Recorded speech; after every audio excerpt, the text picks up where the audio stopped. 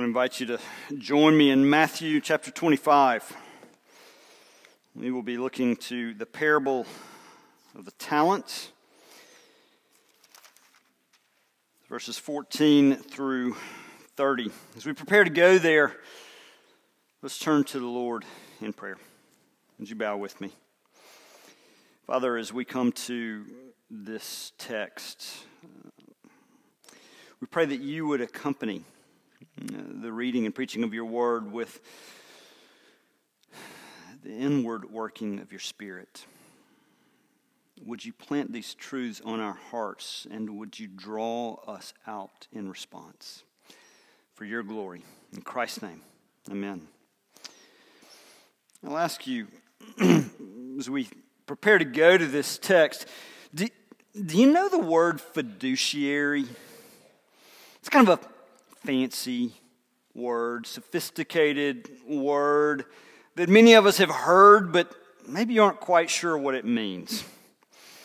Well, a fiduciary is someone who has a legal obligation to act not on their own behalf, but on the behalf of another person or another entity. Now, the word fiduciary is often used in financial context, though it has broader meaning. But if we think in that financial context, we might think of a financial advisor. And that financial advisor is legally obligated to make decisions based on the needs of their client. So what does that mean? It means that they're not a salesperson. It means they are an advisor. Think about it this way. A salesperson's paid commission based on what they sell. An advisor is compensated based on what happens with their clients, how well that client is doing. Now, for those financial advisors, they have a rather unfortunate title for fiduciaries. They're called fee-only advisors. That sounds awful, but what it means is they're paid a fee based on how well that client does. And as their investments grow, well, guess what? So does the fiduciary's pay. Look, I'm not making a sales pitch for one type of financial advisor versus another. I'm trying to illustrate a point as we enter into this text. Oftentimes, when we're in our stewardship season. And oftentimes when we speak of stewardship, we think of stewardship, and we have probably preached stewardship as if stewardship were a code word for giving. Let's change the dialogue. Instead of giving, let's think of stewardship in terms of investing. That is essentially what we are doing when we steward the resources that have been entrusted to us by God, whether it be our money, whether it be our gifting, whether it be our experiences in the past, whether it be our time. When we employ those in the service of the kingdom, we're doing just that. We are investing in the kingdom of God. And as investors, we are, in essence, acting with a fiduciary responsibility. We're called by God to act on His behalf, on behalf of the King. But here's the thing. Just like that fiduciary receives some blessing as the investments grow, you and I, as we steward well, we too receive blessing. Jesus is going to teach all of that. In Matthew 25, 14 through 30. I want you to listen closely to this teaching. Jesus, He's not giving advice here. He's teaching us powerful, profound truths, and they come with a punch. This is the inerrant and infallible Word of God. For it is the coming of the kingdom of God. For it will be like a man going on a journey who called his servants and entrusted to them his property. To one he gave 5 talents, to another 2, to another 1, to each according to his ability. Then he went away. He who had received the 5 talents went at once and traded with them, and he made 5 talents more. So also he who had the 2 talents made 2 talents more. But he who had received the 1 talent went and dug in the ground and hid his master's money.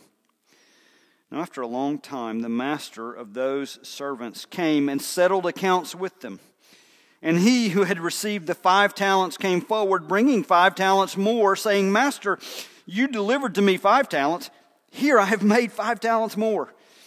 His master said to him, Well done, good and faithful servant. You have been faithful over a little. I will set you over much. Enter into the joy of your master.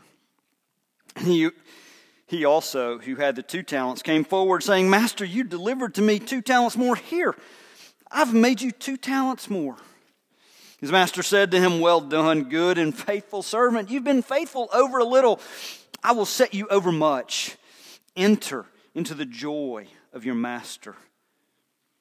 He also, who had received the 1 talent, came forward, saying, Master, I knew you to be a hard man, reaping where you did not sow and gathering where you scattered no seed.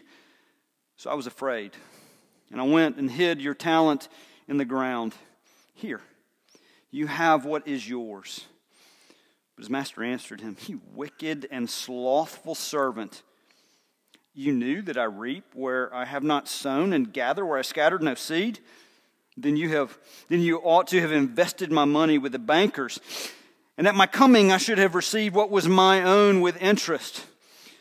So take the talent from him and give it to him who has the 10 talents. For to everyone who has will more be given, and he will have an abundance. But from the one who has not, even what he has will be taken away. And cast this worthless servant into the outer darkness. In that place there will be weeping and gnashing of teeth. This is the word of the Lord.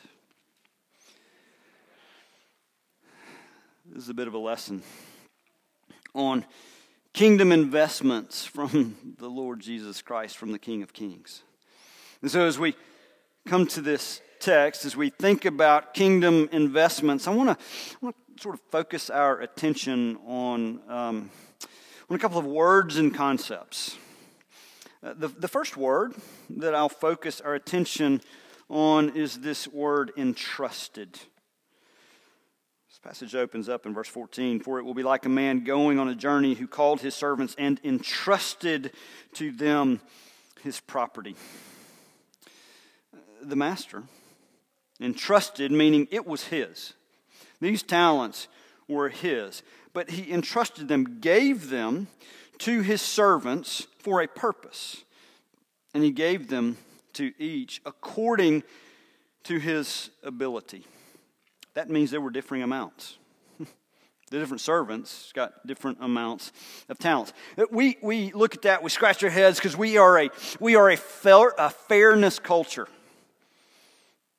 And this doesn't seem fair, does it? Different servants got more talents. But you see, as the story will prove out, this is not a question of fairness, it's a question of wisdom. The master entrusted differing talents to each according to his own ability, and therefore, in entrusting these talents, he had an expectation. He had an expectation that they would take those talents and invest them on his behalf. So, the king expected growth. First word I wanted to focus our attention on was entrusted. Second word, or maybe concept, is the concept of growth. Since we're talking about investments, maybe some of you might remember, I don't know if it was the 80s or 90s, the movie, it wasn't Wall Street, whatever. Gordon Gekko. Gordon Gekko had a saying. He said, greed is good. Well, guess what? Greed is not good. Greed is sinful. Greed is a perversion of the call to steward the resources given to us by God. Greed is not good, but growth is. Growth is good. Growth is good because our God is a creative God who created, and He created us in His image that we might be creators. He created us in His image that we might cause things to grow. Growth is fundamental to the kingdom of God. God's expectation is that His kingdom would grow. Jesus, when He talks about the parables of the kingdom, talks about the kingdom of God growing. Friends, growth is good. It is fundamental to the very character and being of God and of His kingdom. Understand what it means to be entrusted with kingdom resources. Understand that growth is good and it is the expectation. But there's another concept that we need to see in this text, and that is the concept of a reckoning, a day of reckoning. Did you hear it? In the text, the master entrusted the servants with talents. And he went away. He went away actually for a long time. But when he came back, there was this day of reckoning, a day when the servants would come before him and present their results.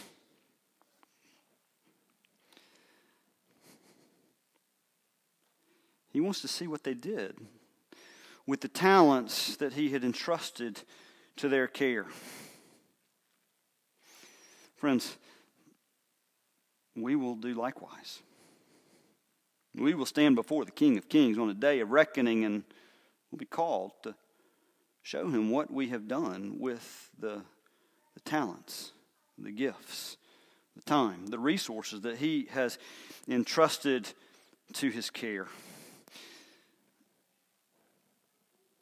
These are important elements of a kingdom investment strategy, that we are stewards, stewarding what has been entrusted to us, that we're called by God to seek kingdom growth, and there will be a day where we come before Him at the day of reckoning. But as we think about this call to grow, there's a question that we've got to answer as a church and as individuals, and that is this: what type of return are we seeking? Is this merely a financial return? No, it's not even primarily a financial return. The investment goal is clear in this passage, that the kingdom of God is to grow as more and more people are come to know Jesus and to follow His kingship. We recently put out a video as a church and sent it to small groups. And we articulated for you in that video one of the investment objectives we believe the Lord has placed on us as a church. And that is this: gospel saturation. As we think about gospel saturation, this is what it means: that the people in our community would come to know Jesus Christ as Lord and Savior. And as we come to know Jesus Christ as Lord and Savior, we would live our lives under His rule and reign. That means the gospel that saves is the gospel that transforms. And as the gospel saves and transforms individuals, we believe the gospel impacts our community. That is an investment objective for Christ Church. That the people of this community would come to know and love Jesus, to live for Him, and through that, this community would be transformed. The kingdom would grow. It's the growth that we, as a church, are seeking, and the way that we, in the language of our vision statement, it's the way that we join in His work of redemption. I believe that's a bit of an investment primer in this text. Jesus teaches it. He teaches kingdom investment. He does so through the example of 3 servants. So let's look at those 3 servants, but we're going to look at the first 2 to begin with. The first 2, they were good and faithful investors. The master, as I've already said, entrusted to the different servants varying amounts of talents. So what is a talent? A talent is a technical term. It's not merely that they are gifted in speaking or serving or hospitality. The talent in this text is a unit of money. And it's a rather large unit of money. A talent would be equivalent to 20 years' wages for the common worker. So for this first servant who was entrusted with 5 talents, he was given the equivalent of 100 years' wages. The second servant who was entrusted with 2 talents, that's the equivalent of 40 years' wages for the average worker. Now, there is an obvious point here with an obvious connection to us. Each of us have different abilities. We have different backgrounds, different educations, different capacities, and we also have different resources that have been entrusted to us. And all of that is God's design. It is not only okay, it is wise. And so for us, the call in stewardship or stewarding the resources entrusted to us is this. It's to be wise, that is to use the ability that's been given to us. Be wise with what we have. What we have are the resources entrusted to us. That's the call in stewardship. Be wise with what we have, understanding that what we have belongs to the Lord. That's true for us as a church, and it's true for us as individuals. The first 2 servants, they understood this. They understood, and immediately they got to work because they knew that these talents that had been given them were not to remain idle. They didn't belong to them. They belonged to the king. He was calling them to put those talents to work. The text tells us that they went at once and traded. Side note, and we won't follow this rabbit trail, but they're investing in business, seeking a return for the king. As they did that, they did a couple things. They proved the ability that they had. And they also proved the wisdom of their master. And the master went away. The text actually says that after a long time he came back. So he wasn't gone for a short visit. He was gone for a long time. But when he returned for a reckoning. And for those first 2 servants, that day of reckoning was a beautiful day of joy.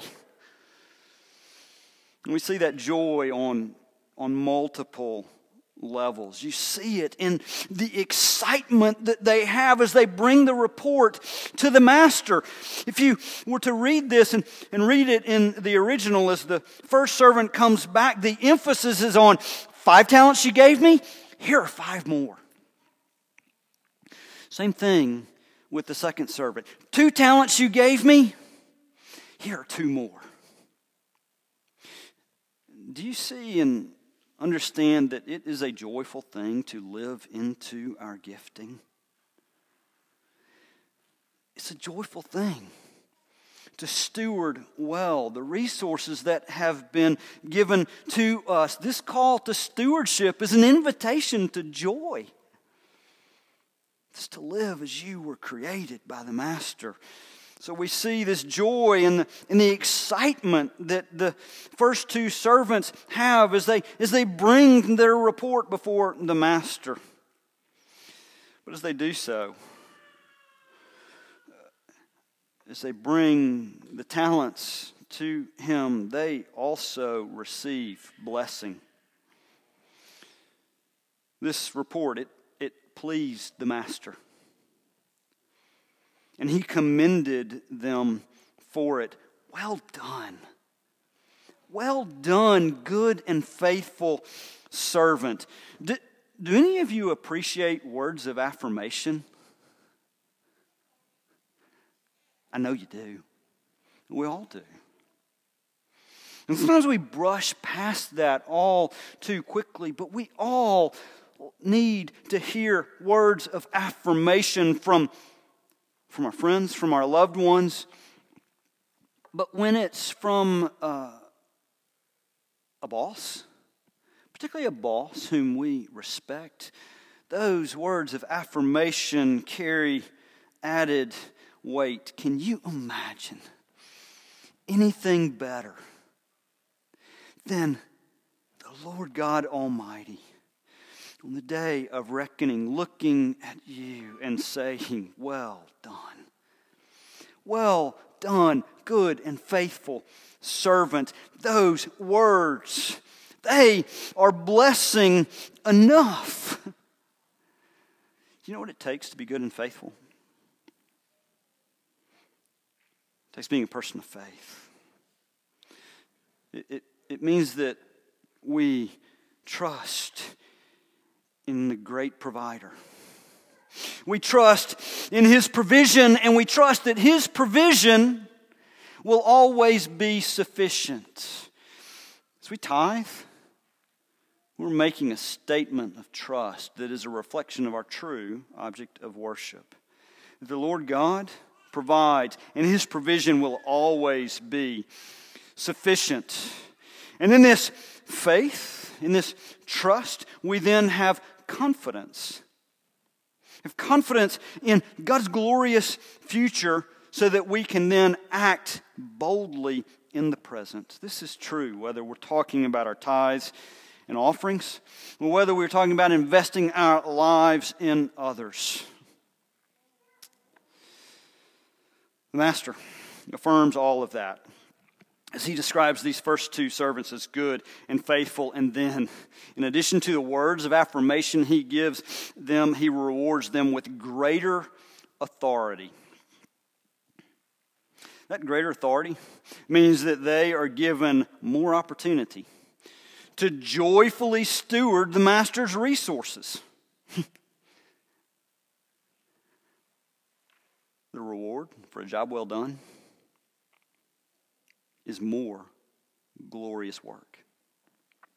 Now, 3 quick points related to this blessing from the Lord. First, we are saved by grace alone, through faith alone, in Christ alone. This reward given to these servants is not a reward of salvation. Separate it. Don't confuse it. Second, the faith that saves is a faith that is lived out. Saving faith is transforming faith. The third quick point, these first two investors, they received the same commendation, verbatim. What does that tell us? Well, it tells us that this is not a contest to see who can bring in the most money. It's simply a call. It's a call to be faithful with what the Lord has entrusted to us. And there is blessing and joy in that. The good and faithful servants, they understood this, but it was a different story for the third.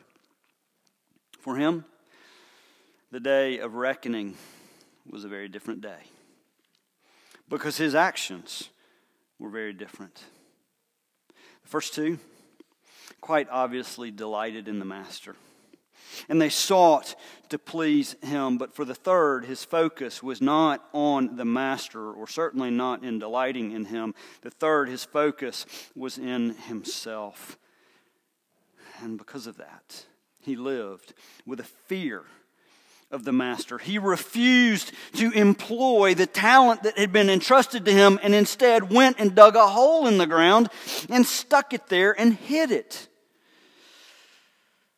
Rather than commendation, this third servant received condemnation.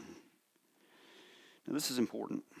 It's important for us to hear, lest we question the heart of the master. This third servant was not condemned because his returns were lesser. This is not a competition. No. He was condemned because he did nothing with what was entrusted to him. Let that sit. He was condemned because he did nothing with what was entrusted to him. More importantly, he was condemned because of the heart that was behind his resistance. Rather than living out of faith, this third servant lived out of fear. And when I describe his fear, I don't mean that he was merely a timid soul. Jesus tells us that there is something deeper at play. He was wicked and slothful, evil and lazy. And this third servant had the audacity to accuse the master of being hard. He said, "Master, you reap where you do not sow." But the parable tells us just the opposite, doesn't it? The parable tells us that the master had reaped the talents and that he had done so wisely. He had sown the talents and done so wisely. He wasn't reaping something he had not sown. He had sown with wisdom and care and was coming back to receive what was rightfully his. And as he did so, he graciously and generously acknowledged the efforts of the first two servants. This third man, he was lying and coming up with excuses. It reflects a heart that is focused on self rather than on God. This third servant had no vision for the kingdom of God. He had no discipline to act on behalf of the kingdom. His condemnation is not a result of weak investment returns, but a result of a willful disobedience and rejection of the master. Because of that, he was cast into the outer darkness where there is weeping and gnashing of teeth. Jesus doesn't pull punches, does he? He's gracious and kind. And part of his gracious kindness is his truth-telling. As he tells us that saving faith is living faith, and a lack of faith results in eternal condemnation, where we receive the just penalty for our sin. Yes, Jesus is not merely giving financial advice in the parable of the talents. He's teaching us something fundamental about the kingdom of God. And he's calling for a response. That response is this. With hearts focused on the King of Kings and Lord of Lords, you and I, we are to joyfully serve the kingdom and seek the advance of the kingdom. So are you acting as a fiduciary with the talents that have been entrusted to you? Let's explore that question first in this context. How are you investing your life in the kingdom of God by investing your life in the lives of others? I've had conversations recently with our men's ministry team and our women's ministry team in regards to the call to disciple others. Let me just tell you one thing that is clear to me, that our congregation, young and old, we are hungry. We're hungry for others to come alongside of us and mentor and invest our lives in one another. The thing I love about this body is that the young people desire, more than desire, are hungry for time with older folks. This is not a congregation that wants to separate out ages. We want to be together. We're hungry for this intentional mentoring and discipleship, yet many of us resist. Many of us resist. Some of it is out of a fear that we have nothing to offer. Nothing could be further from the truth. But in addition to a resistance because we have a fear that we have nothing to offer, some resist out of self-focus. Now, when I say this, I'm not pointing to any one age group, because the truth of Scripture, if we look at Titus 2, it lays out this beautiful model for intergenerational relationship where older are pouring into younger and younger are pouring into even younger. My dream for Christ Church is that there will be a day where every one of us has someone pouring into them and every one of us is pouring into another. Invest your lives in the lives of one another, and in doing so, seek the growth of the kingdom of God. Trust in what the Lord has given you in terms of understanding, in terms of experience, even in terms of your failures. Do you understand that your failures are a blessing to others as you use those to point them to Christ, point others to Christ? Used in trust what the Lord has given you as you love others.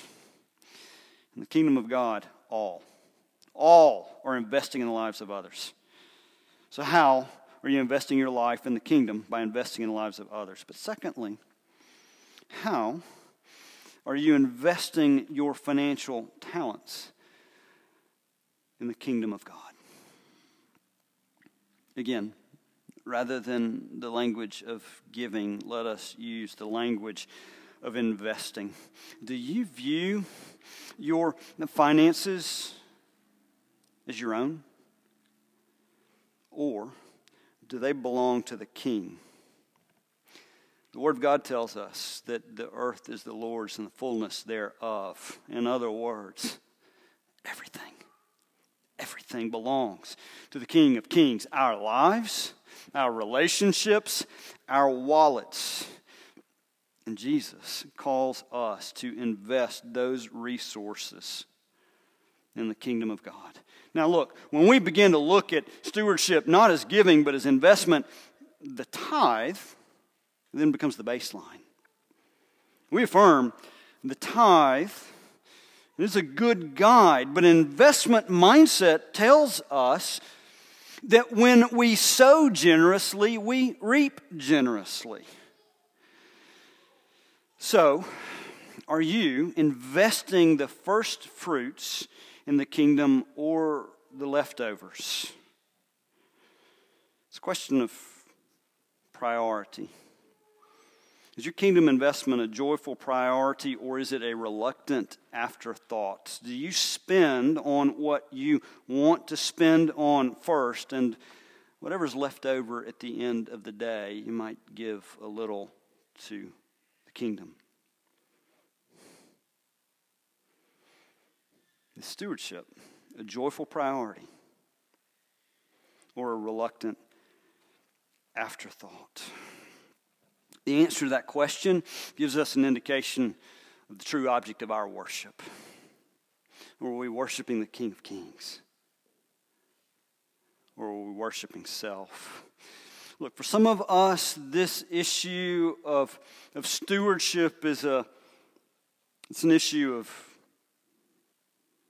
needing help with our finances. Our deacons are here to offer that help. You will, if you are a member of Christ Church, you'll be receiving a letter this week from the elders and deacons explaining our stewardship process and what comes next. And in that, you will find appropriate ways to reach out to the deacons if you need help with your budgeting to get things in right order.